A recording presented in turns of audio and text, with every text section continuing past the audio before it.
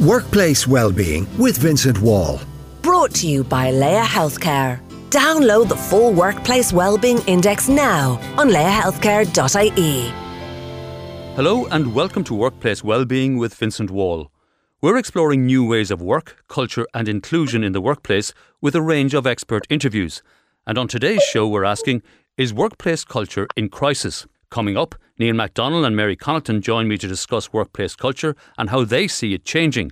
And Chris Upton will explain how the next generation of workers is shaping what the workplace will look like. But first, let's get an idea of how and why the workplace has evolved over the course of the last few years in particular. Jill O'Mahony is a sociology lecturer at South East Technological University. Jill, thanks for joining us. Jill, when I first entered the workplace more than a generation ago, I can tell you, the workplace generally, regardless of what you did, was a very hierarchical place. It was very deferential and formal. You often called your bosses by their surnames. Things have changed a lot in terms of workplace culture generally, particularly in the last decade or so. Why so? I suppose globalization has a lot to answer for. I mean, when we think about the 60s, 70s, 80s, and even the 90s in Ireland, you're talking about a society that was quite inward looking, really, in terms of businesses and investment. And then, from that time period, from the early 90s onwards, we had a lot of foreign direct investment. We had a lot of kind of outward looking models in terms of business.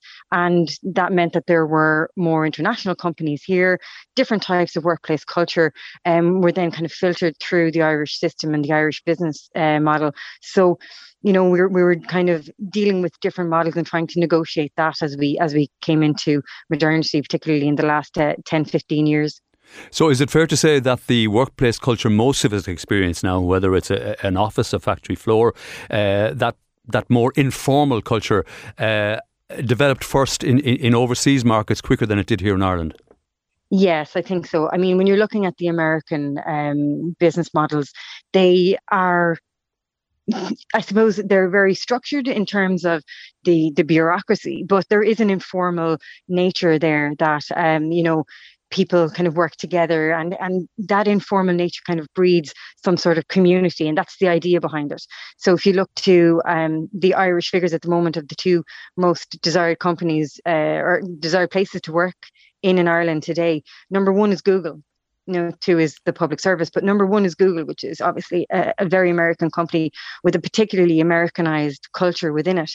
And at the heart of that is a kind of an informal community spirit, which, young people today really kind of, I suppose, are drawn towards. That more informal, more inclusive, more collaborative culture, does it put additional pressure on managers to communicate what the objectives of the business are and to lay down key performance markers and thresholds in that more collaborative environment? I suppose it does, but at the same time, because it's more informal, there's almost an onus on the workers to be contactable, maybe even that little bit more regularly, so that it's not a job as much as a way of life, So there's kind of pros and cons to it. Nowadays, a job isn't considered to be almost something that you have from 9 to 5 and then you check out and that's it, it's done. It's more woven into your daily activities, and you're finding that people are responding to emails late into the evening, on the weekends, and it's become part of, you need to get the job done rather than putting in a particular amount of time. And of course that has a number of offshoots. On the one hand, this professional culture has evolved, as you say, whereby you work when the work needs to be done. You achieve your goals regardless of whether it's in one place or the other. On the other hand, that always being on, that subliminal pressure does cause well-being issues and mental anguish at times. It absolutely does, and we've seen an intensification of that through COVID, because people realised that they weren't in work for a very specific amount of time, and then could go home and have a legitimate claim to some off time. But now they were working from home and trying to justify their kind of position and justify how much work they've done, and so they were always on, as you said, and this has brought about a lot of issues in terms of anxiety, which we're seeing coming through. GPs are reporting increasing numbers of younger people, middle-aged people, older people coming into them reporting very high levels of anxiety and stress. So I suppose we could understand then some of the figures that we got back from that piece of research by Leah, saying that a lot of young people say that they would move jobs if they were ensured that there were, a focus on mental health and well-being provisions. Yeah, now, there are wider issues, of course, in workplace culture, issues of gender, family-friendly policies, whether there's an inclusive atmosphere and culture for people from different backgrounds, racial backgrounds, religious backgrounds. Has the workplace culture in Ireland generally improved a lot on most of those fronts, in your view? I think it has changed, it's improved, but I don't think it's improved to the extent, certainly not on the family level. It hasn't improved to the extent that there's any real change. We're still finding an awful lot of pressures on families to maintain their work life and then their home life, and that juggling is very difficult in Ireland. We're not particularly great at dealing with that. But then, you look to the US or the UK, and they're equally poor. Ireland might even be, a bit better in some ways. But I think we've a lot of work to do in that regard. There may be slight steps towards diversity and inclusion, and certainly there's kind of like ticking the box exercises, which we are doing. But as far as real change on the ground goes, I think we have a little way to go. Jill O'Mahony, Sociology Lecturer at South East Technological University, thanks for joining us. Up next, the Chief Executive of Havas Dublin, Chris Upton, sheds some light on the next generation of workers. What do they expect in terms of workplace culture? Workplace Wellbeing with Vincent Wall. Brought to you by Leah Healthcare. Download the full Workplace Wellbeing Index now on leahhealthcare.ie. Now, we've had a look at how Ireland has evolved its work practices over the years, and it's largely in line with other countries. But something many people find intriguing is the way the next generation of workers are viewing work, because they tend to look at things very differently than we do. And is the workers' well-being the prime motivator for that? Chris Upton is the Chief Executive of Havas, and he joins me now. Chris, thanks for coming in. Delighted to be here. Now, what has influenced, in your view, and you're a relatively young person yourself, what has influenced the way young people respond to the workplace now and the culture that they find there? Well, I think culture is the key word, and you can't really separate work culture from culture at large and the lives they're living at the moment and the influences that are there. So what we're seeing now with the younger generations as they're coming through is a far deeper wish to actually make a difference. So whereas before work was a means to an end to a lot of people, now we're going back a few years now, but it was, you got a job and that job was a job for life, and that was you set up, happy days. I remember those days. So do I. Now the drive to actually make a difference means that they're approaching work in a very different way. In fact, I'm not even sure the word work is applicable anymore. What they're looking to do is they're trying to find a path that will allow them achieve the goals that they set themselves. And what we have is a group of people that are incredibly goal focused, but not necessarily the same job focused the way we would have been in the past. What we're also seeing is they're massively collective in their view. This is a generation that's coming through that actually feel that it is up to them to make a difference. So we carried out a piece of research very recently, only in the last month. And what we're seeing is that the vast majority of them actually feel that it's up to them. They're the ones who actually need to get involved, need to make a difference. And what's bringing them together is climate change. It is sustainability. It's these big pieces of... The Greta Thunberg generation. It is the Greta Thunberg generation. Yeah. But bringing that down to young people entering the workforce in Ireland, let's say, most now have some sort of a primary degree. Many even go on to fourth level education. But what's shaping those values? Why do they feel that they all have a part to play in shaping the world and shaping how we work, which is a good thing? Is it the way they're educated? Is it the signals they're getting from popular culture? Is it social media and that collective energy that comes from social media? I think it's all of those. I mean, again, I don't think you can separate. I mean, we talk about employees, but they're people. I mean, I think one of the most positive things that's happened is we've stopped talking about employees and we start talking about talent, because ultimately they're human beings, they're people, and they're bringing their talents and they're being influenced by all of these. So if you look at each of those dynamics, I mean, you mentioned education there. I lectured for 5 years in Technical University Dublin, and even over that time, what we started talking about, the things we were looking at, was changing as our understanding of the world and the role of business within that world was changing. And certainly in business courses, you now have MBAs looking at ethics. That wouldn't have been the case 10 years ago.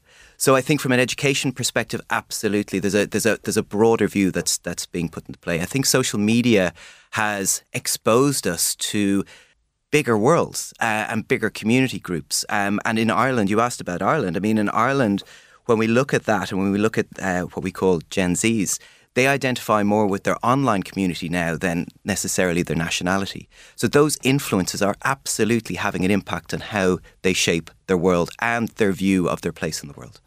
Now, we talked to Jill O'Mahony of South East University earlier about how the workplace culture in Ireland generally has evolved over recent years, taking a lot of it from overseas models. But what happens when this highly principled, highly value-laden energy coming from young people who enter the workforce later a lot of the time now, maybe in their mid-20s, meets the realities of goal-focused employment targets?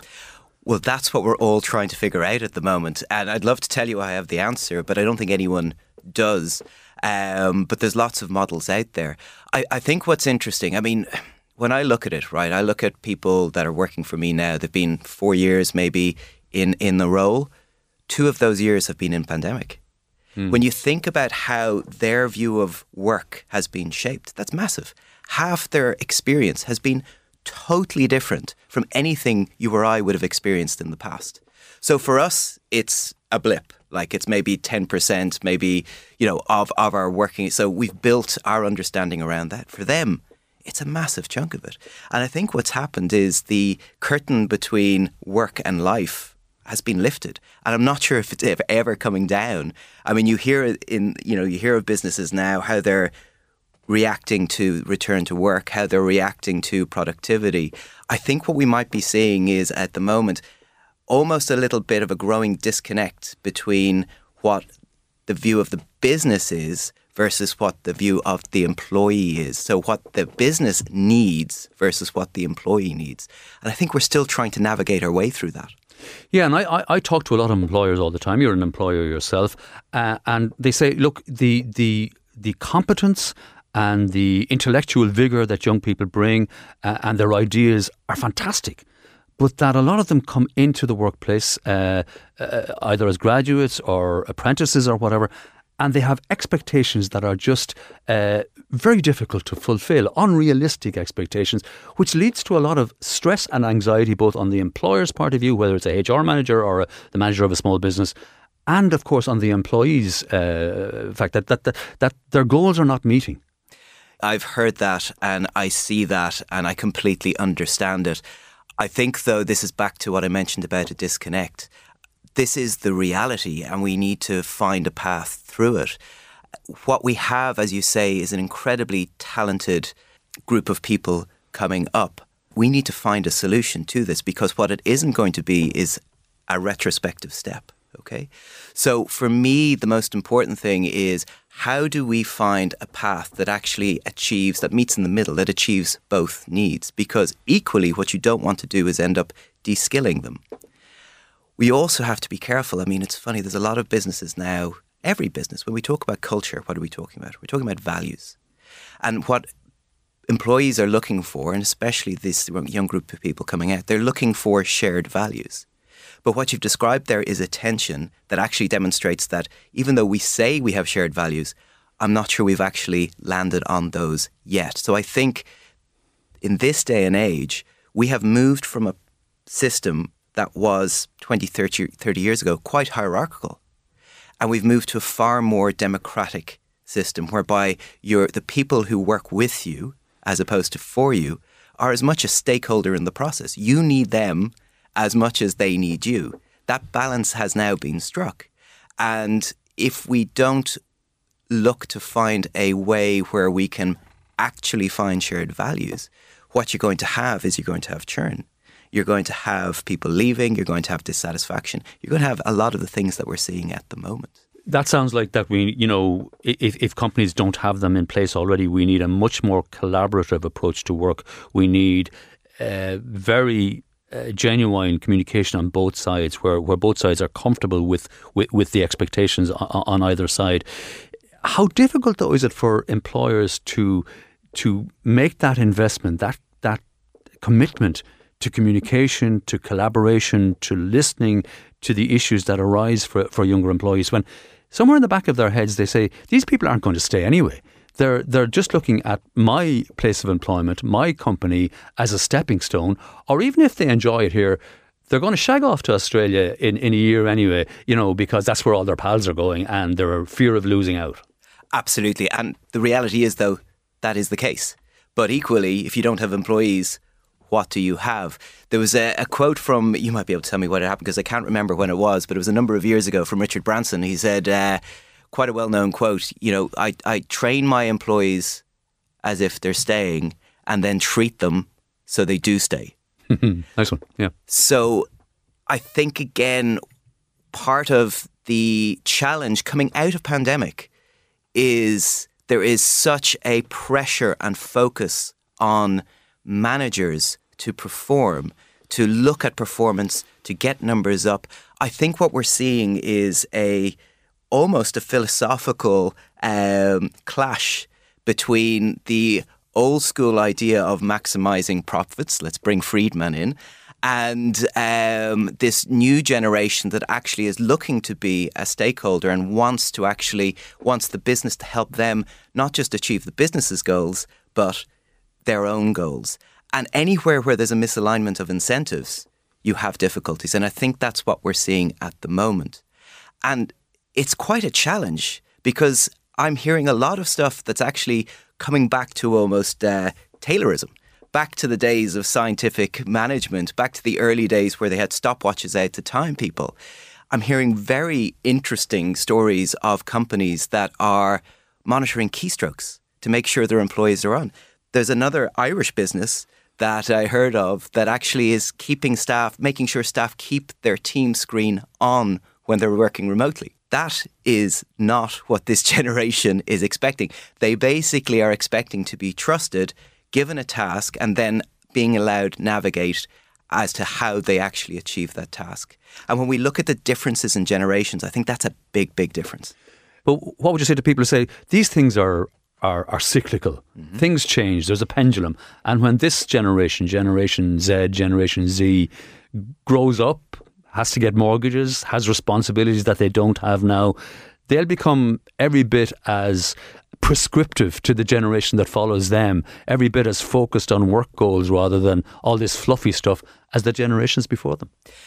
So there's one of my favourite quotes is from Mark Twain. It's history doesn't repeat itself, but it rhymes. And I completely take on board what you're saying. However, what I would say is our generation, we're Gen X's by the way, coming up through, work-life balance was a massive, massive part of our conversation at that time as well. And we think things move quickly in business, but actually a lot of culture takes a long time to change.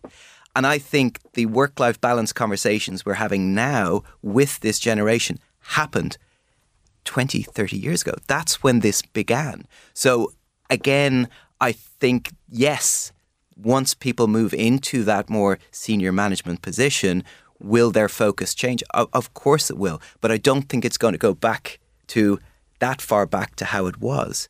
And again, a big force that's driving that is this massive move towards sustainability. It is being driven from all sides. It is something that we as a nation see. And I'm sure you recall back to, I do have to laugh, back to 2019. 2019 was this incredibly interesting year. The Financial Times came out with the fact that capitalism is dead. We need to change capitalism. Pandemic settled that down. It's starting to come back now. But this move towards profit and purpose is absolutely the case. So the Friedman maxim of, maximizing profits is the only job started to move in 2019. I think it's going to come back, and work and how we work and jobs are going to change accordingly to move with that new philosophy. So sustainability will be the key factor influencing workplace culture. Sustainability in terms of climate, in terms of the circular economy, but also sustainability in terms of how people work, their mental well-being, their health, their work-life balance. Absolutely. I think it's going to be the unifying thought, whereas, let's say, greed is good might have been it in the past. I think it is going to be one of the unifying drivers that's going to appear in lots of different ways, as you described. But, I look at the population coming up through at the moment, and I think that maxim moving from money is good to money can do good changes quite a few things. And that might be naive. And I do accept that. And not everyone is moving in that way. But I think, again, sustainability has to be the key driver. Chris Upton, Chief Executive of Havas, thanks indeed for joining us. Up next, we speak to Neil MacDonald of the Irish Small and Medium Enterprises and HR expert Mary Connaughton about what they're seeing on the ground in terms of workplace culture shifts. Workplace Wellbeing with Vincent Wall. Brought to you by Laya Healthcare. Download the full Workplace Wellbeing Index now on layahealthcare.ie. Welcome back. You're listening to Workplace Wellbeing with myself, Vincent Wall. So what about culture on the ground? How are small and medium-sized businesses feeling it? How are human resource managers managing to strike the right balance? I'm joined now by Neil MacDonald, Chief Executive of Irish Small and Medium Enterprise Association, and Mary Connaughton, Director of CIPD Ireland. You're both very welcome. Mary, I might come to you first. We've been giving a context in the podcast to date of how workplace culture has evolved in Ireland, how the current generation and next generations respond to the workplace. But let's get right down to detail about what's happening in workplaces, whether they're offices or factories at the moment in Ireland. And I suppose the pandemic has changed everything. It definitely has. It has made really significant difference to people as individuals and then what they bring into the workplace. So even though we often talk about the level of hybrid and remote working, we had a lot of people who were on-site working throughout the pandemic and still retained there. But the other thing that's really been driving change is digitalisation. So the whole way technology is used, the pace of change around technology, trying to keep up with it, and sort of digital and technology transformations that businesses are going through is driving that. And then people's expectation has changed. What people are looking for from work, from the workplace, is different. There's much more emphasis on work-life balance and well-being. And that's not necessarily just young people. It's the workforce generally. It is the workforce generally, yes. So what we're finding in terms of some of our research is that people are much more likely to move jobs because they want better work-life balance. Okay, yes, they'll move for pay and security, but they also want to see better work-life balance, and that's becoming a driver of all generations. So maybe we expect young people coming in to be looking for a level of flexibility, but I think more senior generations have just found getting more work-life balance, spending time at home is actually a plus. So they're driving the agenda as well, and that's something that workplaces are challenging sometimes when they actually want to see people back for some of the time. Neil, by definition, your members are the owners or the senior managers of relatively small enterprises, maybe 20 people or fewer in most cases, some manufacturing, some service. How has the pandemic and the outflow from the pandemic affected the work culture in your members' organisations? Well, culture always is a construct that takes time to develop, and culture really struggles to keep up with events. And we saw in the pandemic some of the changes in the workplace that have come about during the pandemic were actually quietly underway before the pandemic hit. So especially in the technology sector, people have actually been capable of working remotely for a long time. But we got a decade of change in between 6 and 9 months when the pandemic struck. And I would think it's fair to say, not just among small and micro businesses, as we would say, businesses with less than 50 or with less than 10 people, but really across the board, workplace culture is struggling to accommodate a dispensation where a significant part of the workforce is not actually in one place at the same time.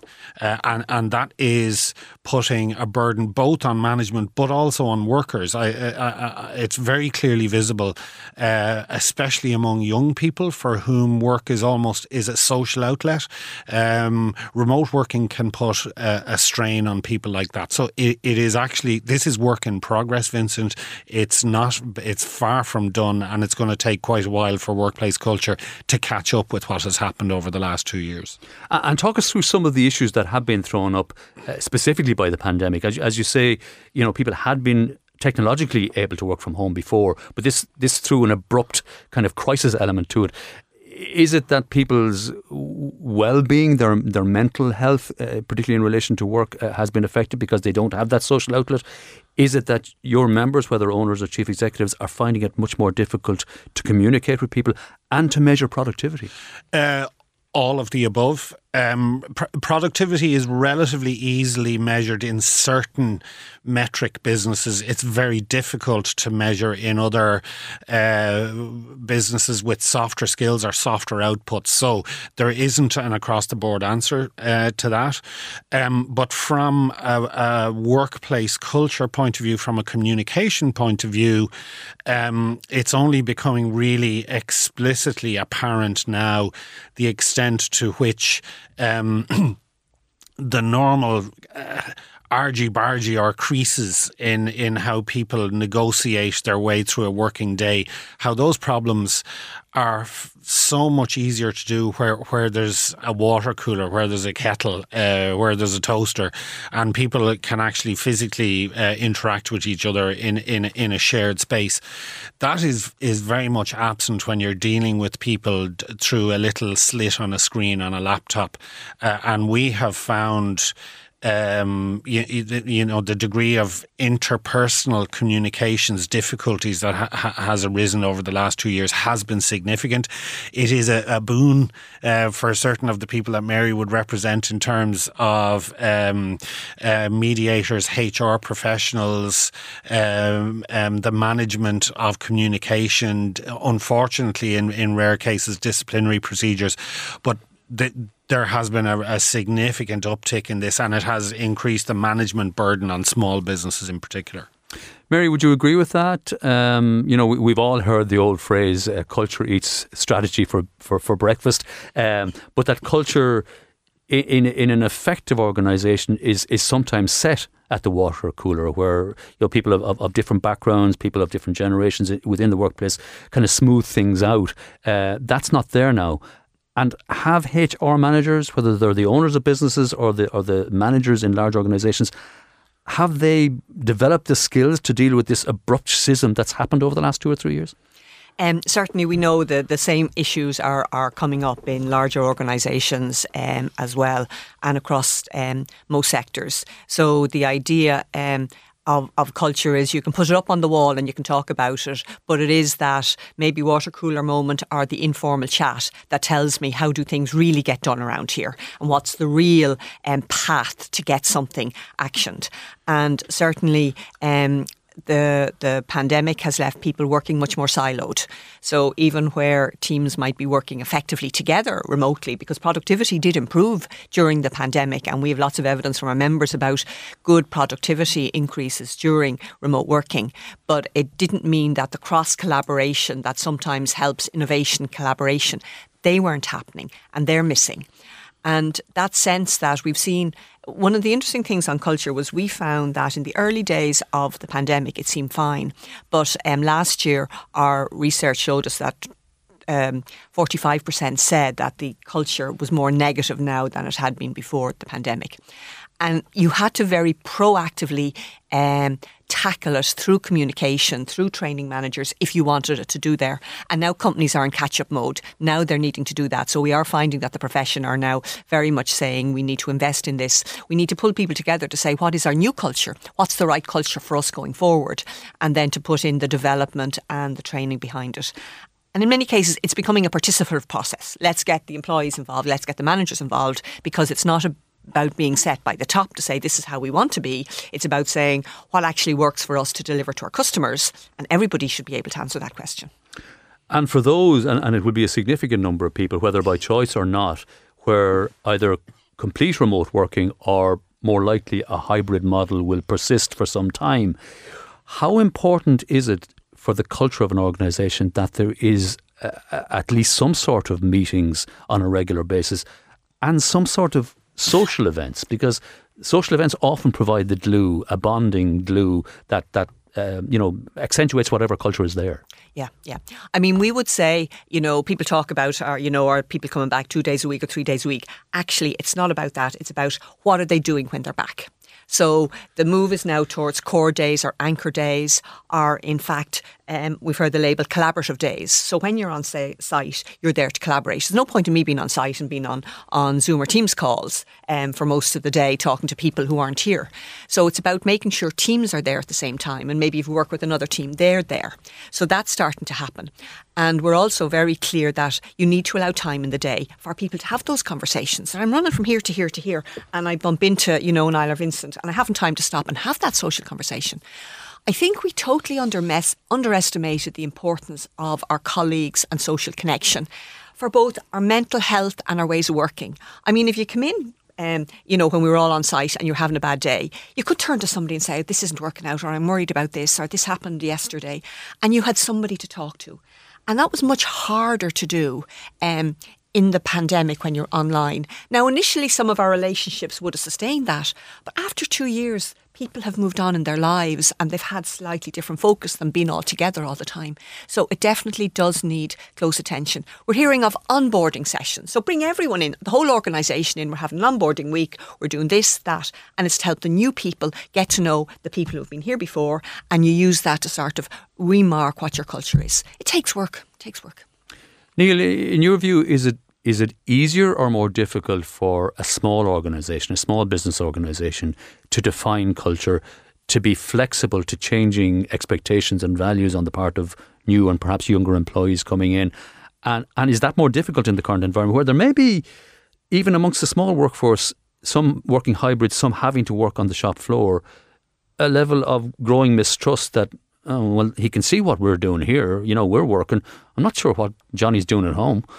I would say the answer to that question, Vincent, especially in a smaller family-run business, is driven by the top. I mean, there's loads of definitions. You'll get very fancy definitions of what culture means, but I suppose the easiest ones, culture is what people do when nobody is watching, and it's the way we work around here.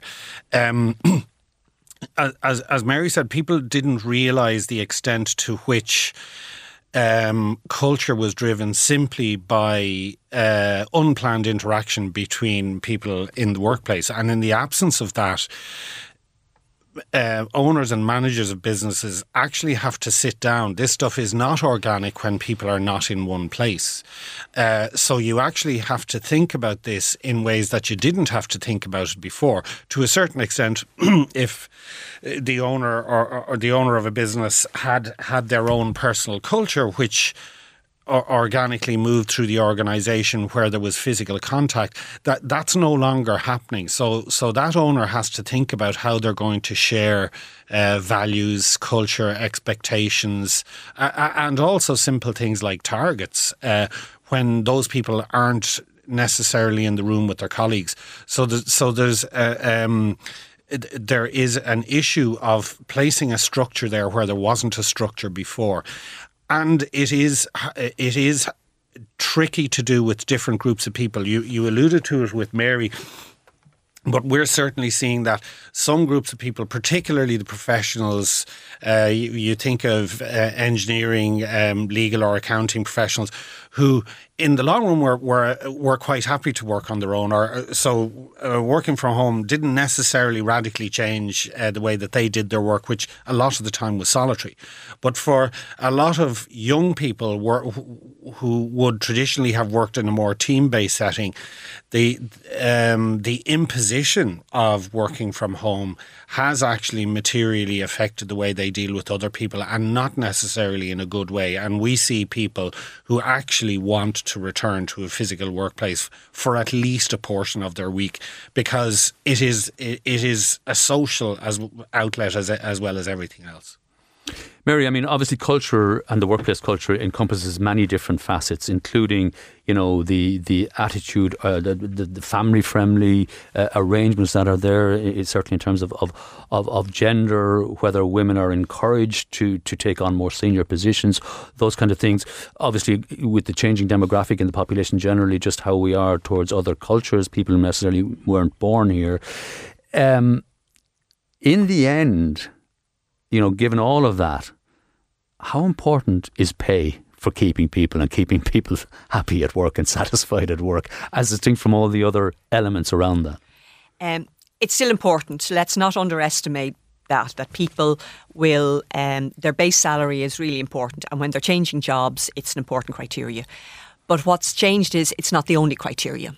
So I might say, okay, so I can get the pay I want, and okay, there might be some variation, but if I'm choosing between two jobs and one of them has a stronger focus on well-being, more family-friendly policies, I'm likely to think I'll get a better work-life balance working for them. That's probably likely to attract me rather than the other one. And sometimes people will make a financial decision on that, but it still needs to be that they've got the base pay that they're looking for, and generally the job security that they're looking for in the organisation they're going for. But yes, it has got more important. The other thing that has happened to drive it is now, shareholders, regulation agencies are all now looking at things like, what are your inclusion practices? So boards are now asking questions around that. So even if it wasn't on the management's agenda, there's now more external pressure to say, actually, what does inclusion look like? What are we doing to make sure we are getting more women to the top of the organisation? How well does our, ethnic profile match our customer base? So those pressures are there, and employees are choosing to go with organisations that are offering that. Now, interesting, Niall talked about the conflict that's there. Sometimes we're finding people now coming back on site are suddenly finding, oh, well, I thought this was what this looked like, and now it's looking like something different. And that's causing some of the movement we're seeing in the labour market, where people are saying, this isn't what I thought it was going to be.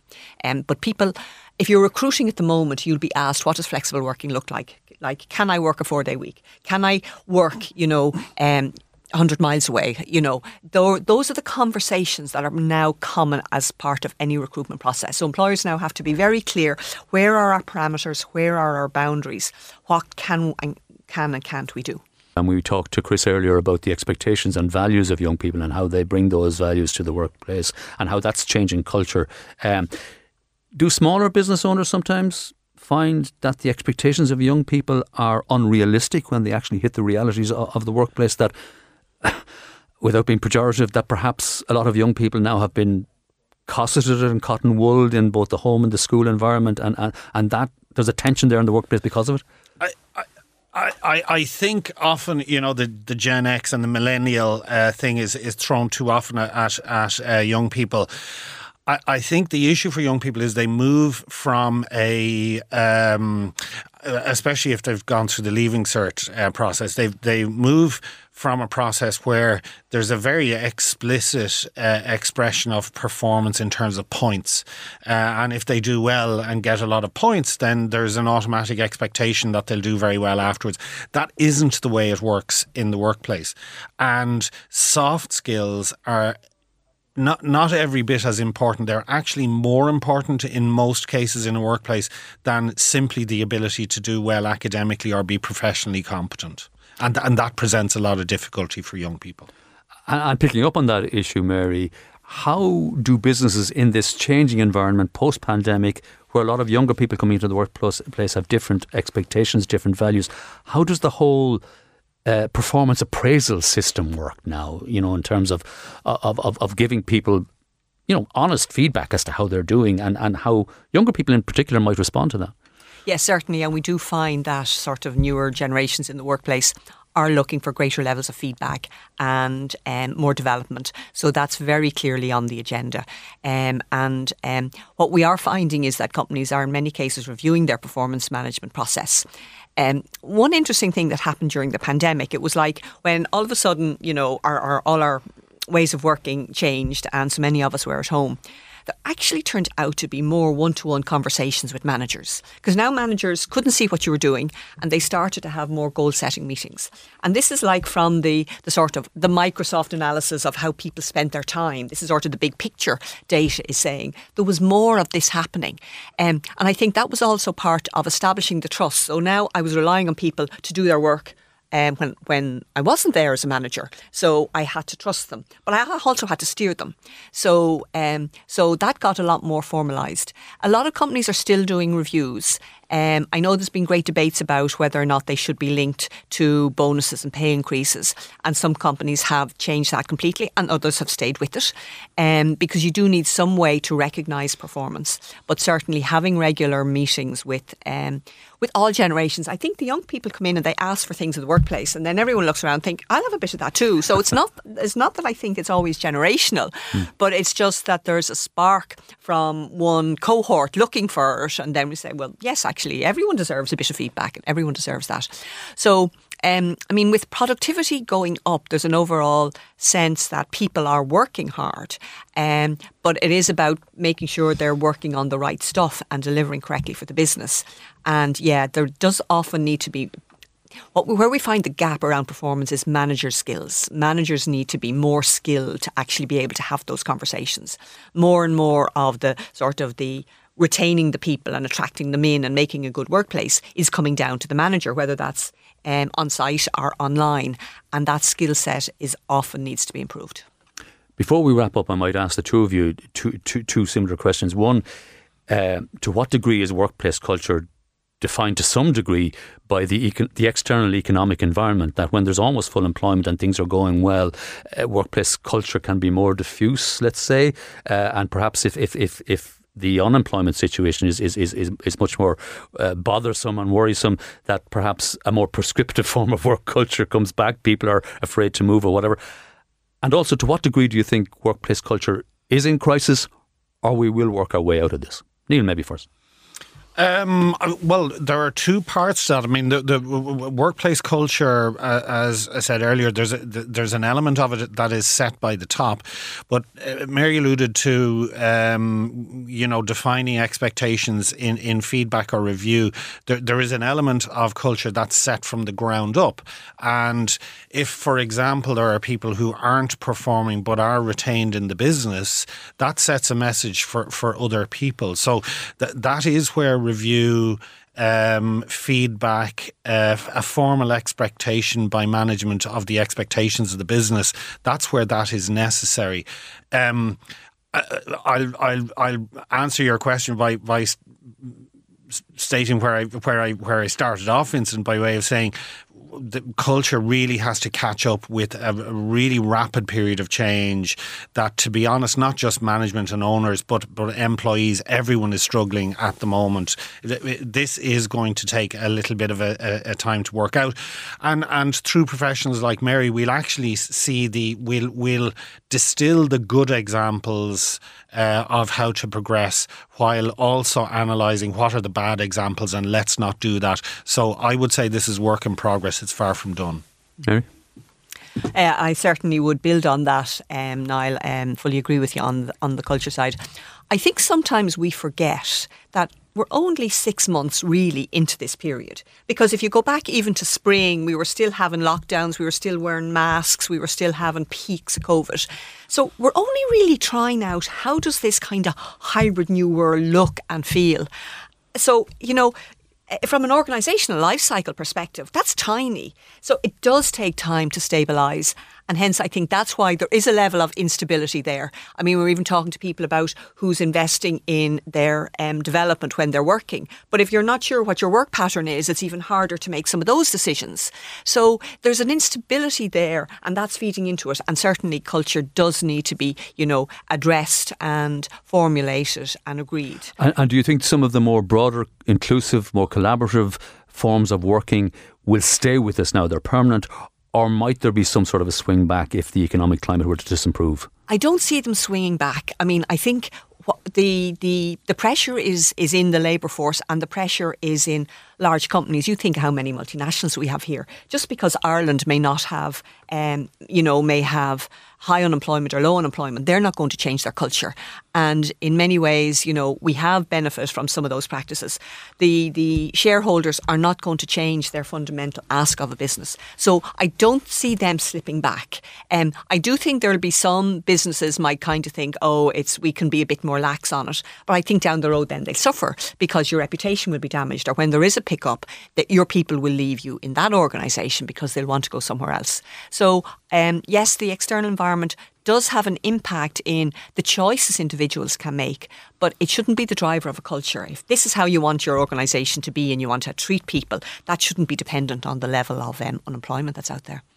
Mary Connaughton, Director of CIPD Ireland, and Neil MacDonald, Chief Executive of ISME, thanks indeed for joining us. And my thanks to all our guests this week on this edition of Workplace Wellbeing. You can listen to or download the podcast at newstalk.com, and be sure to subscribe to the series. Thank you for listening. Workplace Wellbeing with Vincent Wall. Brought to you by Laya Healthcare. Download the full Workplace Wellbeing Index now on layahealthcare.ie.